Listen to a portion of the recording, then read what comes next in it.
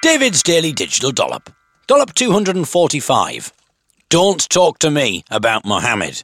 So, I am now over 2/3 of the way through this daily blogging challenge. A part of me is wondering whether I should start preparing for next year by implementing a phased retirement scheme, meaning that these blog posts would get progressively shorter in order to acquaint myself with my new life next year, away from the rigours of daily blogging. Of course, there was a time when a retired blogger could rely on his state pension, but sadly those days are gone, so I might have to do a few odd jobs to keep the wolf from the door, such as washing neighbours' cars or a bit of prostitution. Or I suppose I could start up a zoo in my garden and charge people for entry. Obviously, I'd make sure that my zoo contained a few lions, tigers and coyotes, who should prove a formidable defence in the event that the wolf did come to my door. I could do a special deal, whereby you come to look at the animals while I wash your car, and then we have sex. What a quality deal. Can't say fairer than that. Obviously, I'd charge extra, though, if you wanted to involve any of the animals in the sex. I think I'm getting a good business model together here. That's my retirement sorted then. When I got in today's taxi, the driver was playing a song on the car stereo. The only words that I caught were, "So don't talk to me about Mohammed."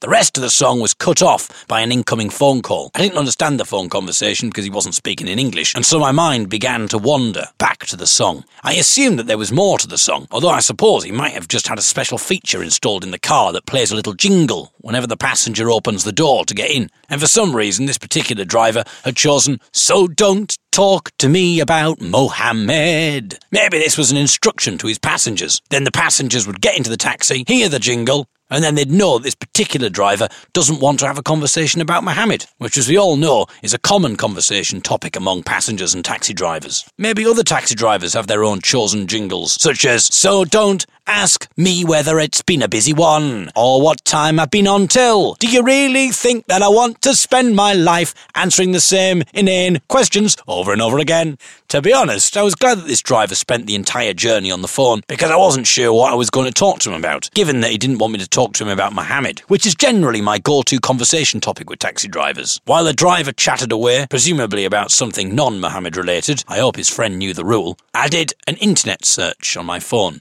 for "Don't Talk to Me About Mohammed" song lyrics, and discovered the words to a song by an artist called Doward Warnsby. As well as the lyrics, there was a link to the song on YouTube, and when the chorus kicked in, I knew that it was the same song that I'd heard a few minutes ago in the taxi. So it seemed as if it was by chance that I happened to get into the car just as an impassioned voice warned me not to talk about Mohammed before being cut off by a phone call. So it wasn't a custom-made jingle designed to warn passengers of taboo conversation topics, so that cleared that up then. But then I looked further down the webpage and I noticed the title of another of Doward Warnsby's songs. So don't ask me if it's been a busy one or what time I'm on till. So actually I'm a bit confused now. The song "Don't Talk to Me About Mohammed" has some rather interesting lyrics. "It would be such a pleasure for you to come along with me, and I accept your gracious offer of kindness and company. But as we walk along, and you may help me with my load, I've only one request as we travel down this road. Don't talk to me about Mohammed. Because of him, there is no peace, and I have trouble in my mind. So don't talk to me about Mohammed, and as we walk along together, we will get along just fine." So, this person has made it pretty clear to his companion that he doesn't want to talk about Mohammed. But rather than him simply saying, "Oh, by the way, I know it's a bit strange, but as we walk together, I'd appreciate it if we'd avoid talking about Mohammed, if that's all right." The companion might be a bit taken aback by this odd request, but he'd probably oblige and they'd spend a pleasant walk together, chatting about non-Mohammed related stuff. But I would argue that this man has gone a rather unusual roundabout way of asking someone not to talk about Mohammed. He's asked his companion not to talk to him about Mohammed before proceeding to get on a bit of a rant about Mohammed. Still, he's made his point very clear, and presumably now they can get on with the rest of their walk and chat about the weather or something. But no, the man continues blabbering on about the very thing that he doesn't want his companion to talk to him about. It's become clear that this person doesn't have a problem talking about Mohammed himself, he just seemingly doesn't want someone else to talk to him about Mohammed. That man upsets me so, and so much more than you could know. I hear of his name and reputation everywhere I go. Though his family and his clan once knew him as an honest man, he's dividing everyone with his claim that God is one. So don't talk to me about Mohammed. The man is seemingly unaware of the irony of what he's doing, chattering away 10 to the dozen to his companion about the very thing that he's telling his companion not to talk to him about. But as I say, he's clearly not appreciated the irony of his behaviour because he continues to witter away about Muhammad. He's misled all the weak ones, and the poor ones, and the slaves. They think that they've all found wealth and freedom following his ways. He's corrupted all the youth with his twisted brand of truth, convincing that they're all strong with somewhere to belong. So don't talk to me about Muhammad. I'm not even sure that there was any indication that this man's companion even had any plans or desires to talk about Muhammad in the first place. The man is clearly mad. By this point, the companion is presumably trying to interrupt the insane man's Muhammad-based blabber, but he is having none of it. He continues. Let me give you some advice, since you've been so very nice. From Muhammad, stay away. Don't heed his words or emulate his way. And don't talk about Muhammad. By this point, the man's companion is probably losing the will to live. He had absolutely no intention of talking about Muhammad, although he's now so sick of the weird man's incessant chatter about not talking about Muhammad that he's tempted to start talking to him about Muhammad, just to antagonise the deranged idiot. Eventually, the man stops his Muhammad-based diatribe and says to his companion, "Now, before we part and go, if it's all right just the same, may I ask, my dear man, who you are? What is your name?" This man has presumably talked about Muhammad for so long that they've reached the end of their walk, and he hasn't even managed to let his companion introduce himself. The last few lines of the song are, "It is truly rather funny, although I'm sure I must be wrong, but I thought I just heard you said that your name is Muhammad." Muhammad? Oh, talk to me, Mohammed. Upon you I pray for peace, and you have eased my troubled mind. Oh, talk to me, Mohammed, and as we walk along this road together, we will get along just fine. And as I travel down life's road, I will get along just fine. What the bloody hell has just happened there? The companion has presumably told the man that he is called Muhammad. Either that or the man is so deranged and completely Muhammad-obsessed that he has just misheard the man's name as Muhammad, even though the man clearly said that it was John. Or maybe his companion has said that he's called Muhammad in order to wind the man up. Although surprisingly, we discover that rather than being annoyed and upset about this revelation, the man instead is jubilant and then jumps to the wild conclusion that the companion is actually the Mohammed, the very Mohammed that he has been ranting about all this time. He then begins to profusely praise him. So it seems as if Islamic music is just as stupid and risible as Christian music. Religions really do have more in common than they have in contrast. If only more religious people thought, look, our music is nonsensical claptrap, yours is clearly incongruous bilge, we essentially are the same, and we like the same thing,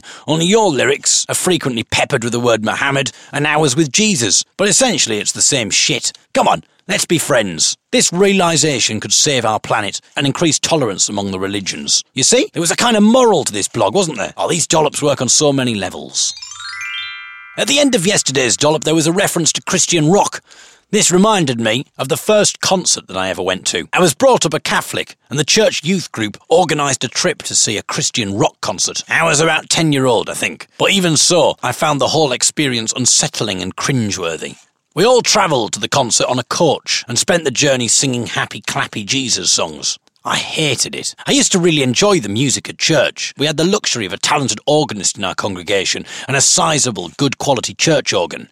He was able to play the organ properly, including all the pedals, and it sounded incredible. I used to go to church as a child making no fuss whatsoever because I was spellbound by the music, the power of the organ, the soaring voices of the choir, complete with descants and layers of harmony. Our priest, Father Kennedy, was also a really good singer, and where other priests might have chosen to just say most of the Mass in a dry delivery, he would take any opportunity possible to sing the various elements of the service, such as the offertory, or the bit where he tells you to shake each other's hands and wish each other peace. Through him, in him, with him, in the unity of the Holy Spirit. That's what he used to do. All the other priests used to just go through him, in him, with him, in the unity of the Holy Spirit. All glory and honour is yours, Almighty Father, forever and ever. He would go through him, in him, with him, in the unity of the Holy Spirit. All glory and honour is yours, Almighty Father, forever and ever. And we'd all go, Amen. Brilliant. But I wasn't a fan of this happy clappy stuff that we were singing on the coach. Someone had a guitar which they could play in a mediocre fashion, and there was nothing beautiful, mysterious or powerful about this music. No lingering discords, no low resonant pedal notes, no soaring counter melodies or spine-tingling choral harmonies. Just clumsy guitar thrashing, people lacklustly clapping their hands and belting out twee lyrics like "Rise and shine and give God his glory, glory," or "He's got the whole world in his hands, he's got the whole wide world in his hands," in slight, ridiculous American accents over repetitious and dull three-chord guitar strumming. I especially hated those happy clappy Jesus songs that were meant to be funny. Songs that tried to desperately say, "Hey, look, we believe in Jesus, yes, but that doesn't mean that we don't have a sense of humour." Although in actuality, these songs proved exactly the very opposite point. I can't remember any of these songs. I've been racking my brain to try and dredge up an example of one of these songs, but I must have repressed the memory. That's how hideously bad and painfully nauseating they were. I would try and rack my brain harder, but I'm writing this on a train, and I don't want to have some kind of psychotic episode or breakdown by resurfacing such horrors. Little did I know, though, that the worst part of the evening was still yet to come, and that the happy, clappy songs on the bus was nothing compared to the misery that I was about to suffer. The concert was horrendous. I know I might be depicting myself as a really snobbish, pretentious child, but I don't care. I loved music. Music was my world. I loved the sound of the church organ and the choir, and I loved my dad's record collection, Mike Oldfield, Cat Stevens, Leonard Cohen, Al Stewart, Harry Chapin, King Crimson. I loved listening to John Peel at night and the incredible array of sounds and styles, but this concert was the most middle-of-the-road, uninteresting, uninspiring drivel that I'd ever heard. I don't remember any of the songs, obviously, but they were essentially 3 chords all the way through, electric guitar, bass, a keyboard playing an uninspiring string pad, and very simplistic drum accompaniment, while the frontman sang things like, "Jesus is great, yeah, yeah, yeah, yeah, Jesus is great, yeah, yeah, yeah, yeah," and got everyone in the audience to join in and clap along. In fact, 3/4 of every song seemed to be him getting the audience to join in with the mind-numbingly repetitious hook while clapping along. There was nothing of interest or substance at all. Towards the end of the concert, the frontman shouted to the audience, "Okay, are we ready to show Jesus that we love him tonight?" There was a loud, enthusiastic, "Yeah!" from the audience. "Okay, everyone, stand up. Come on, stand up. Stand up for Jesus. Let's show Jesus just how much we love him tonight." I was confused by the logic of this idea. Did the man really think that Jesus would be watching and would be thrilled that some people in a concert hall in Newcastle were standing up for him? Bearing in mind that Jesus' father is all-knowing, surely his dad already knew if he loved his son and could easily pass the knowledge on to his son if he thought he'd be interested. So I think the act of standing up is a bit redundant, really. But I might be wrong. Maybe God and Jesus were up there in heaven looking down and were getting all excited by what was happening. "Oh, come over here, Jesus. There's a few hundred people in Newcastle who are standing up to show their love for us." "Oh, great. Tell me more, Father. Who have we got?" Well, let's have a look. There's Brian Jackson, you know, the welder from Sunderland. He's just stood up. Good old Brian. Yeah, he's a pretty solid candidate for heaven, I think, Dad. We've got Joan Taylor, you know, the baker from Billingham. Oh, yeah. She's just stood up. Cliff Bailey, the landlord from Darlington. So old Cliff has finally come around to believing in us, has he? Interesting. Well, he's got a lot of catching up to do if he's going to get into heaven after the whole adultery episode. Not to mention that time that I caught him coveting his neighbour's oxen. And you know that's one of my pet hates, Jesus, the old ox coveting. I'll be reminding him about that when he gets to the gates. I very much doubt that Jesus or God are in the least bit bothered whether a few hundred people stand up in a middle-of-the-road Christian rock concert in Newcastle to clap, swear and sing, "Jesus, we love you. Yeah, yeah, yeah, yeah. Jesus, we love you. Yeah, yeah, yeah, yeah," over and over again. Of course I stood up. I mean, everyone else around me was standing up, so I just stood up and half-heartedly swayed and clapped. After another 30 repeats of the "Jesus, we love you, yeah, yeah, yeah, yeah" hook, the frontman once again addressed the audience. Okay. There are a small handful of people in this hall tonight. It's a small handful of people who are not standing up. No, don't look round. We don't want to embarrass them, but I want to repeat my invitation to stand up. Come on.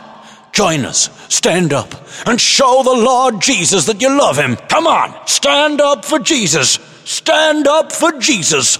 He then recommenced his singing.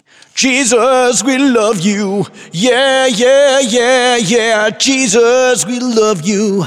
Yeah, yeah, yeah, yeah. Over and over again. And the audience all joined in, whilst no doubt trying to subtly turn their heads to take a peek at the remaining few people who hadn't stood up. After another minute of, Jesus, we love you. Yeah, yeah, yeah, yeah. The frontman's voice came again. Bless you, my friends. Bless you for choosing to stand up and show the Lord Jesus that you love him. But there are still 3 people in the hall tonight, and please don't look round. We don't want to embarrass them, but I want to extend my invitation to them one more time. Come on, join us. Please stand up and show the Lord Jesus that you love him tonight. Come on, stand up for Jesus. Let's encourage them, everyone. Come on, clap your hands. Huh.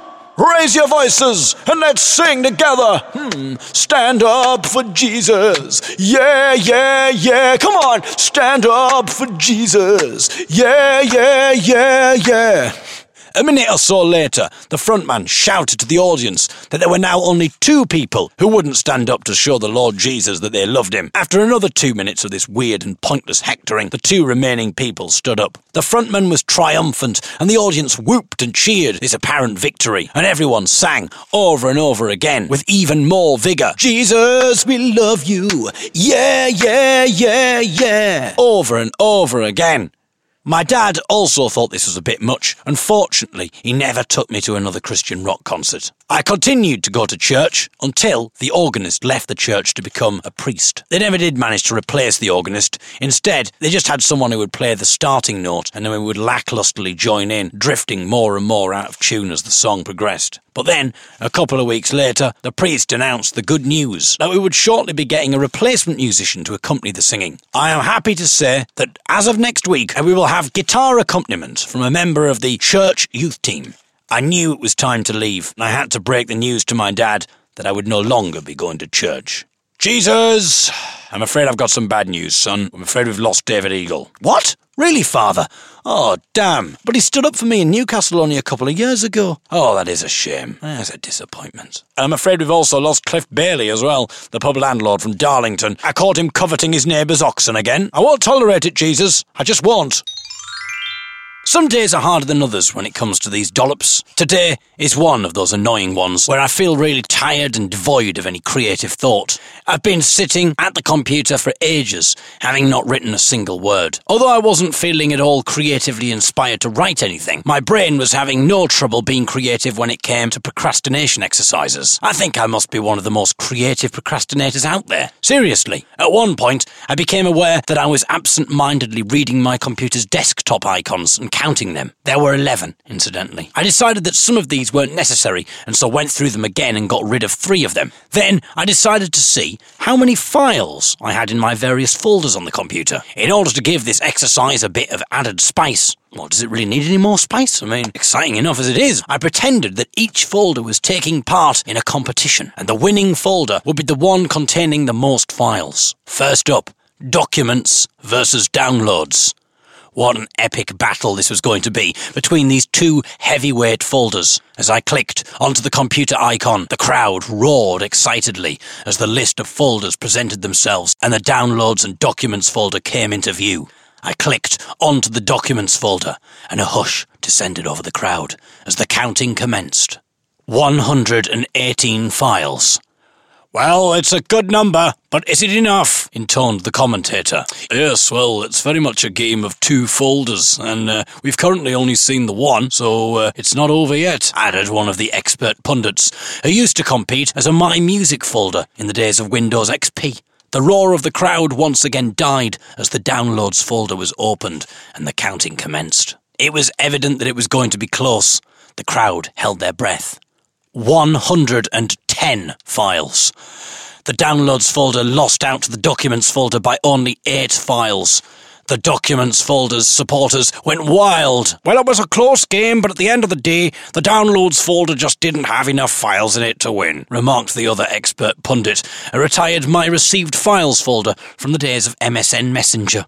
Next up, ladies and gentlemen, it's the moment you've all been waiting for, came the voice over the PA. It's the battle of the file types. Ladies and gentlemen, introducing two heavyweight contenders. It's Word documents versus MP3s. Naturally, the crowd went crazy. Then came the respective file types' walk-on music, which played as the two opposing file types came out into the ring. There was a bit of jibing from the MP3 supporters, who mocked the Word documents for the fact that their chosen walk-on music, which was playing over the PA system, was an MP3 file. The MP3 brigade thought this was very funny indeed, and there was much taunting.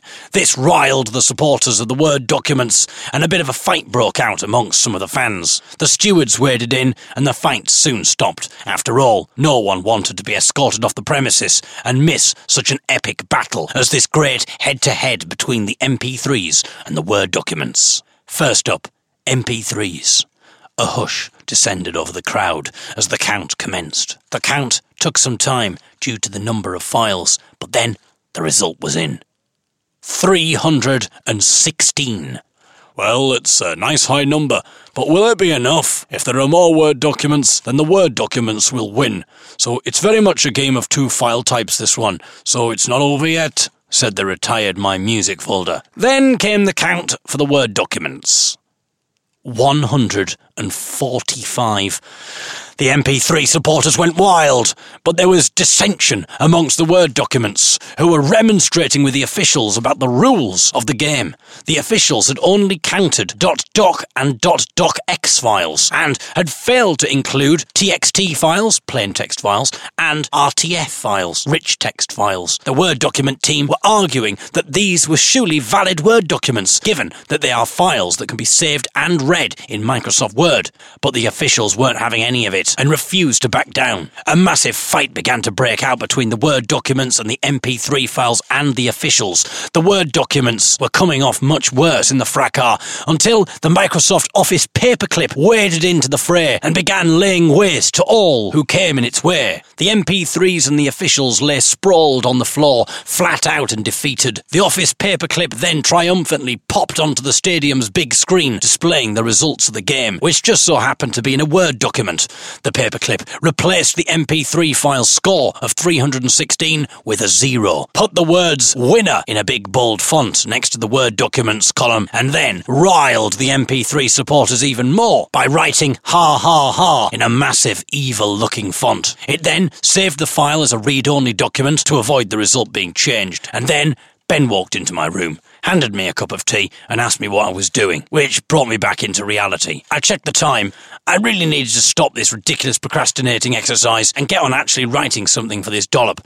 And so I did, and you've just listened to it. Well, I mean, whether you enjoyed it or not is another matter altogether. But in fairness, this challenge was merely that I did a blog every day for the year. There was nothing stipulated in the rules that what I wrote had to be any good, so I am still a winner. If there is anyone who works in film and TV who is interested in turning my epic file types battle into a film or TV drama, then feel free to get in touch. Naturally, I don't come cheap, but it'll be worth it. I have some great ideas for a big showdown between Excel and PDF files.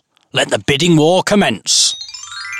I have started adding a few of these dollops to YouTube. The reason for this is to give people who might not have heard of me and therefore would never hear any of my work the opportunity to experience what I do. What a benevolent man I am. It's kind of like missionary work. Ordinarily, the only people who would read or listen to these dollops are people who have deliberately come to my website because they have some idea of who I am. Sometimes there are a few people who accidentally stumble onto my website when searching for things like fat gay Hungarian plumbers. See Dollop 26 if you're confused. But these people are unlikely to stay on my website for long once they've realised that I'm not offering what they wanted. I mean, I suppose there might be someone out there who now regularly reads or listens to these dollops after accidentally finding me by searching for something like fat gay Hungarian plumbers, and for some reason continued reading, even though it wasn't at all what they were initially looking for, and now they come back every day to read these dollops. But it's doubtful that there are many people who fit this description. Most people who read and listen to these dollops know who I am. The great thing about YouTube is that it allows people to accidentally discover things. It recommends videos that you might like based on what you've previously watched. It also has an autoplay feature, meaning that once your chosen video is finished, another one will automatically play. And it could be anything, especially if you're like me and you fall fall asleep halfway through your chosen video, meaning that the autoplay feature keeps moving on to video after video until you wake up to find yourself listening to a documentary on a man who claims to have travelled to the year 3000. My recommended videos section is very weird and unrelated. I've just opened the YouTube app on my phone. Here is a list of some of the videos that come up for me to watch. Consciousness is a mathematical pattern.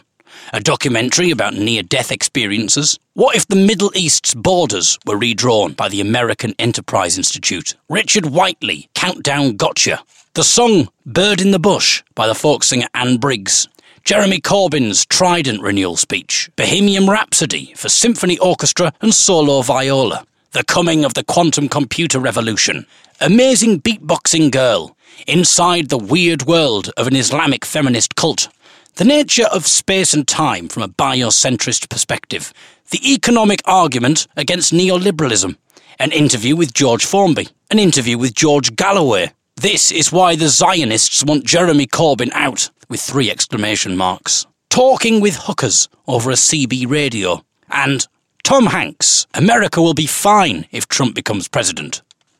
Perhaps now you have an explanation as to why I'm so unhinged, and these dollops are often so odd, because this is the collage of craziness that I'm drifting in and out of consciousness to every night. And the more YouTube is allowed to use its autoplay feature without human intervention, the more absurd and disparate the video choices become. So, I am putting my stuff on YouTube on the off chance that someone might fall asleep while watching a documentary about 18th century Russia, and then wake up completely bewildered to hear me talking about fat gay Hungarian plumbers, or going on a surreal flight of fancy about the Microsoft Office paperclip becoming sentient and beating up some MP3 files. See yesterday's dollop. I'm also interested to find out which videos YouTube deems appropriate to play after one of my videos. For instance, if you listen to the aforementioned dollop entitled Fat Gay Hungarian Plumbers, then the next video to play is entitled Beautiful Muscle Man, which was uploaded by the Police Gay Channel. Today I've been working on the final part of the Young'uns in the Mix, which I shall release on the Young'uns podcast and David Eagle's Pick and Mix in the next couple of weeks. Thanks to one of YouTube's recommended videos last night, I came across a tutorial that gave tips for removing unwanted noise from recordings. This video surfaced at an opportune time because it may come in handy for the bit of the Young'uns in the Mix that I'm currently working on. I am taking samples from a variety of old radio recordings and records, and there is quite a lot of crackle and hiss on the various samples. But I've been able to strip a lot of that extraneous noise away thanks to this tutorial video. Basically, you play the program a sample of the noise that you want to remove, it then analyses it and removes that specific noise from the recording. However, even more beneficial and exciting than removing unwanted noise from old recordings is the notion that theoretically I can now use this tool on the Young'uns podcast to automatically remove Michael Hughes and his various inane comments. This will save me a hell of a lot of editing time.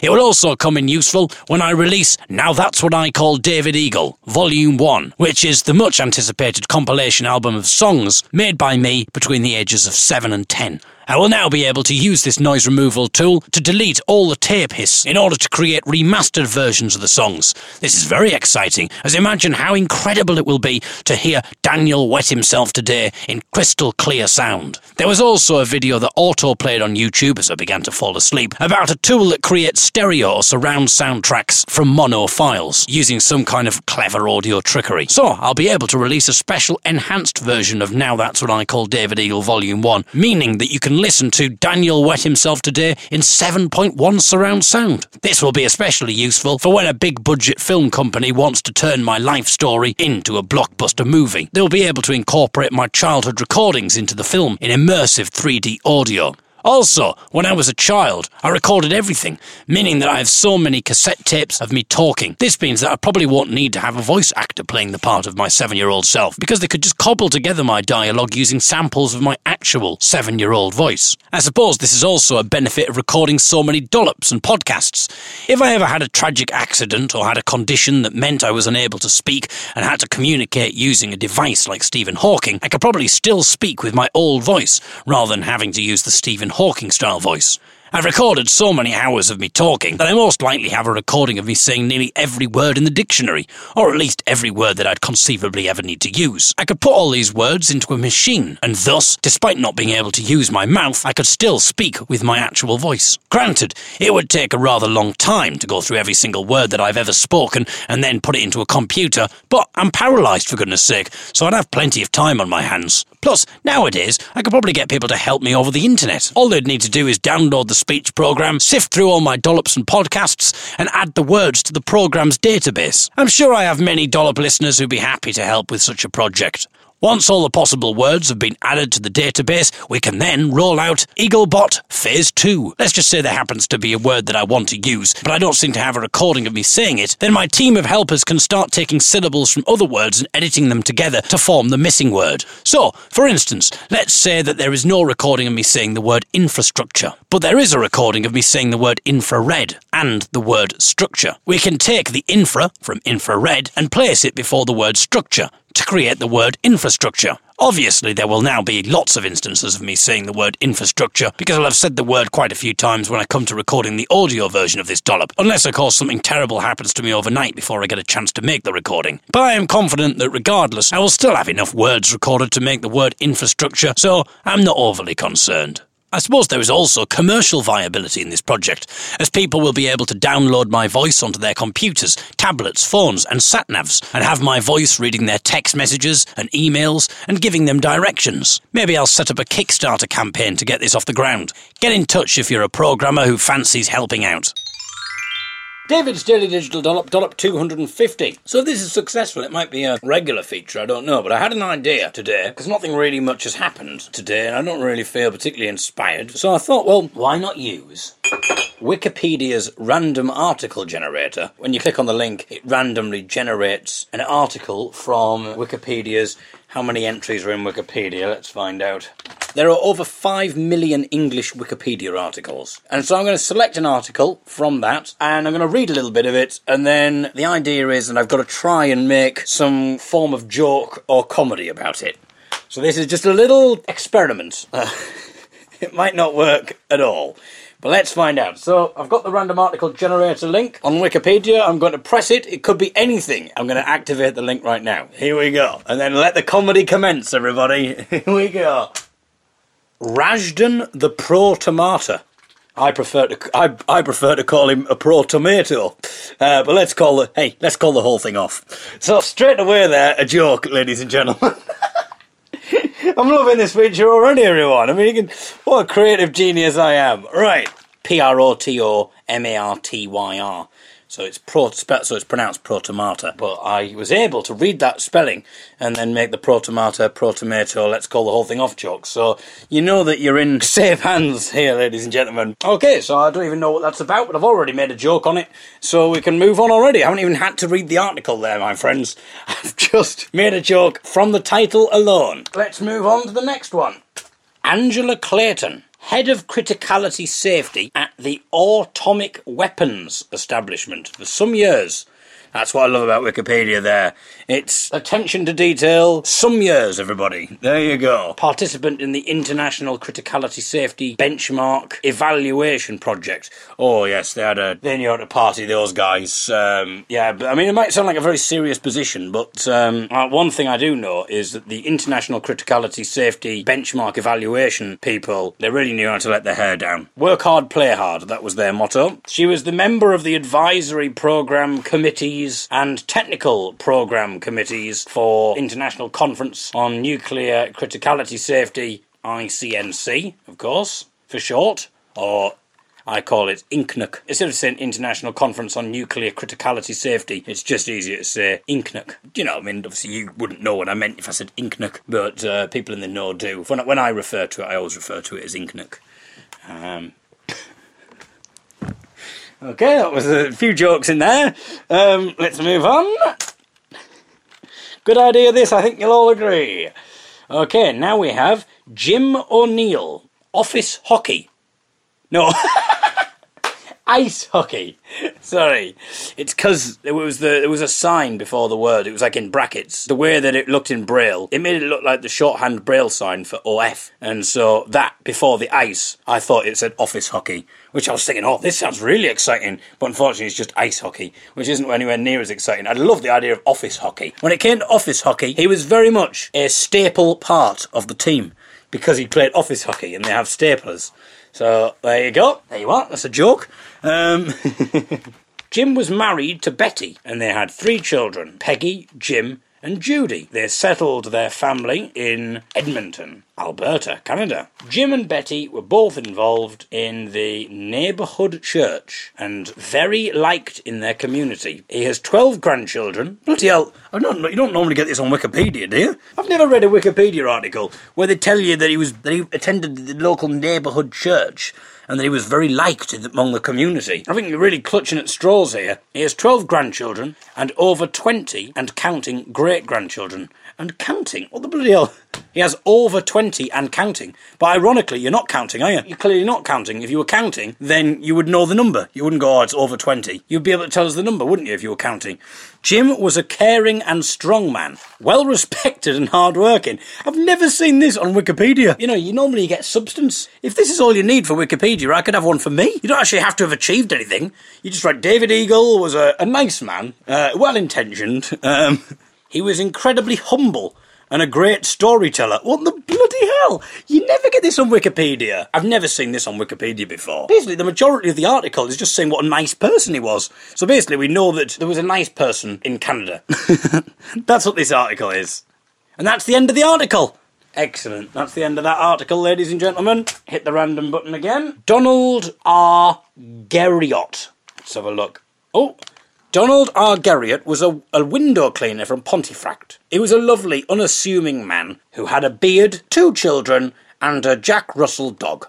There we go, that's the end of that article. Thank you very much, Wikipedia. I think Wikipedia's gone a bit downhill. No, it didn't say that. Donald R. Gerriot died on the...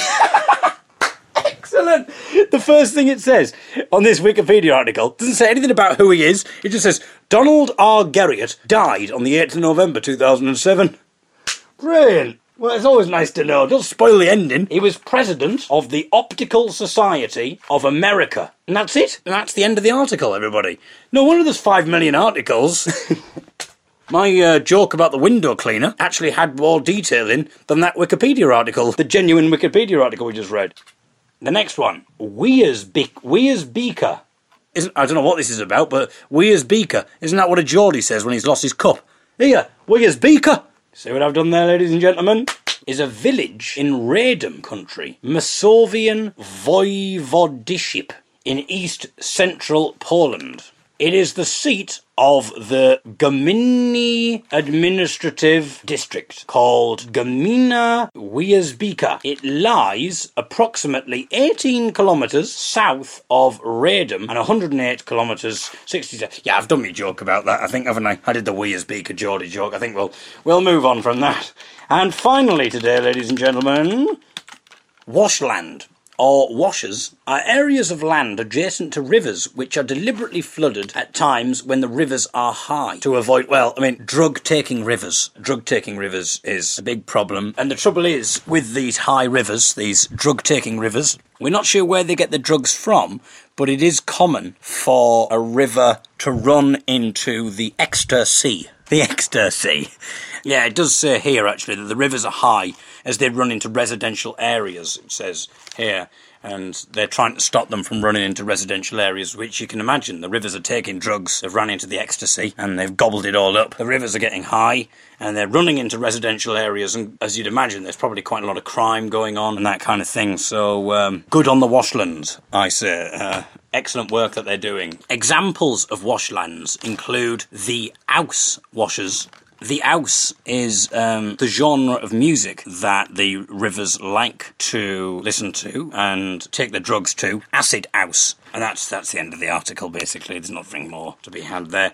Well, there you go, ladies and gentlemen. I mean, that was certainly successful, and I think this needs to just be sent basically straight to Radio 4. And I think they will automatically, they'll say, my goodness, he can make a Wikipedia article about washlands. Unbelievably hilarious. Then he can turn himself to anything. That's my pilot for Radio 4 sorted, I think, everybody.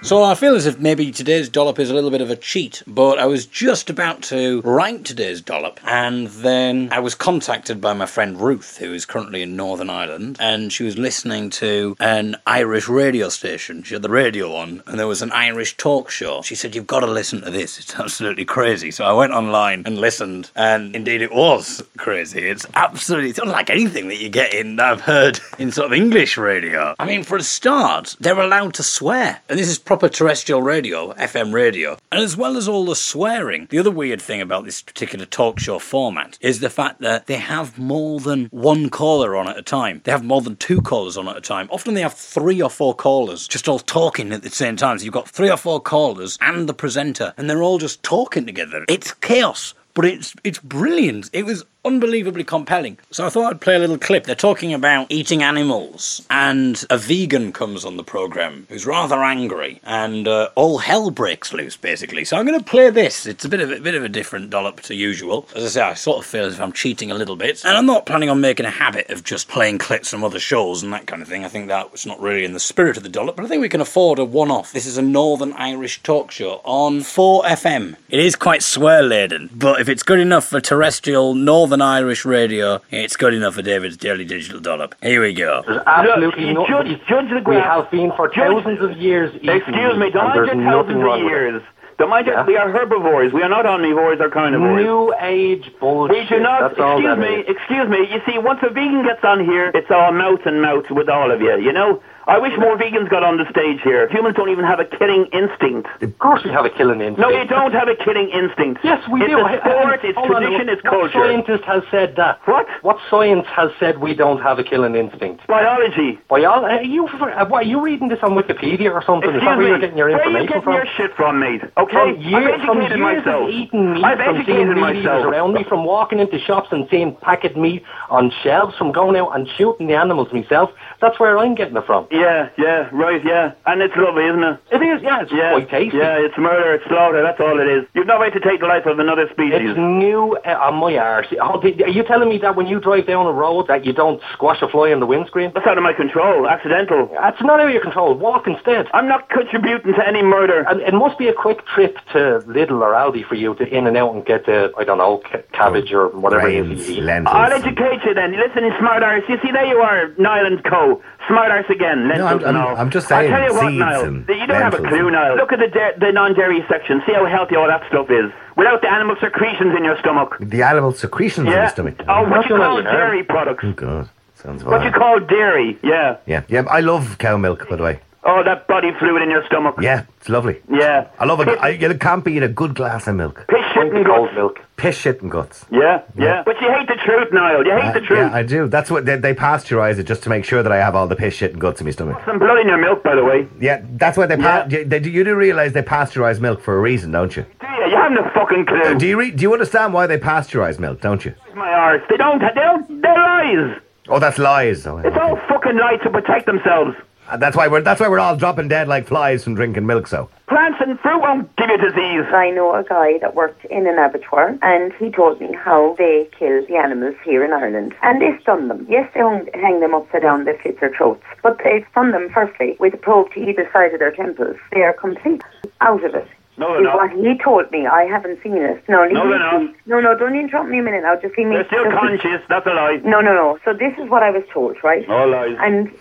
oh, will you just leave me finish? I did believe this particular guy because he's a good friend of mine, and this is what he did. Okay, well, hang on, Connor. Let her finish, and then I'll let you come back in on it, all right? So, they're stunned, and they don't actually know what's happening to them. Lies. So then, I went to Hong Kong. I was brought to a place called the West Market. There were chickens stuffed into cages, maybe tiny cages, maybe 15, 16 of them. They're all Well, he's a vegan, and, you know, he's going to disagree with it all, Catherine, because he's a vegan anyway. Yeah. Okay. It wouldn't matter if they were in. It wouldn't matter if the chickens were in 3-bedroom apartments. He still would be against it. No, you're a little smart arse, Niall, when you want to get a dig in. You love your own mouth, Niall. Chicken every day of my life. You love your own voice, Niall. I do. Yeah. Absolutely. I do interfere with myself on a regular basis, listening to my own voice. Yeah, I do. That's what I do, Conor. At home, when I go home at night, I listen to my show back again and I play it myself. Would you rape your wife? Excuse me, can I just say, you're the one that's sounding the love of your own voice now at the moment, because I was asked to go on this show and I'm here. Abattoirs. They rape animals.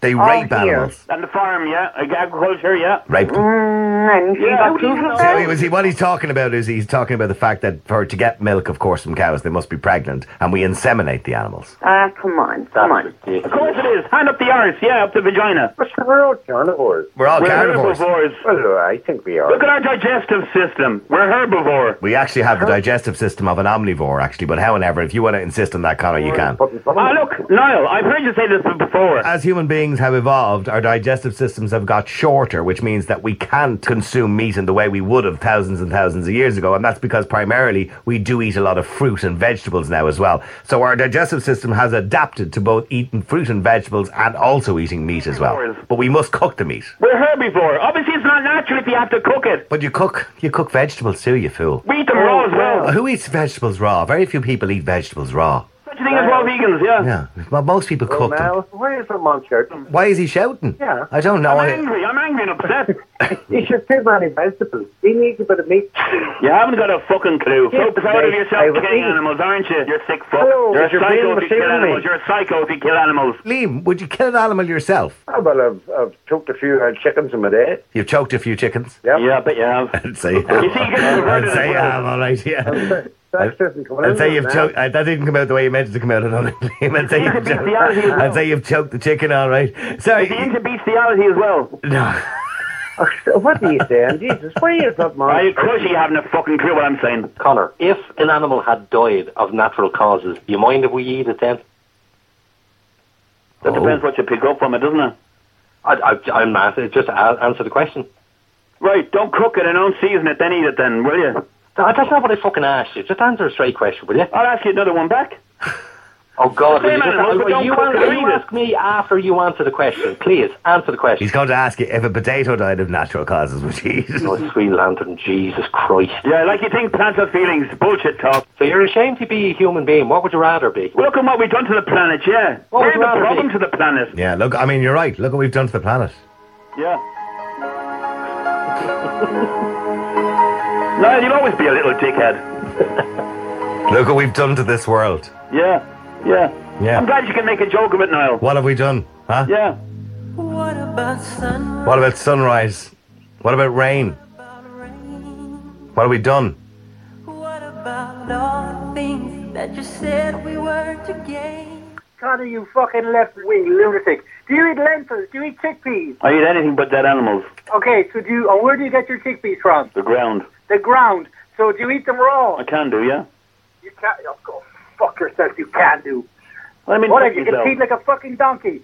Stop being such a fucking. Go on, don't be a dickhead. Talk normal. Come on. No, Conor, don't be a little tosser. Talk normal to me. Ask me a question. Be civilized. Up, Conor. When you dig stuff up, have you ever killed a worm digging it up? Excuse me. I'm telling you that I've. Oh, excuse me. Don't be a little dickhead and listen for a minute, right? Don't be a little dickhead, you cushy fucker, you down right? Come on before you. Cushies, you're all the fucking same. Listen to me. You're a mouth in no action. You're a sick psycho. You're a sick psycho fuck. Do you know that? All right, listen, on that note, I'm going to have to wrap it. Thanks, Patrick. Thanks, Steve, Conor, and Julian, and everybody else who got involved in that.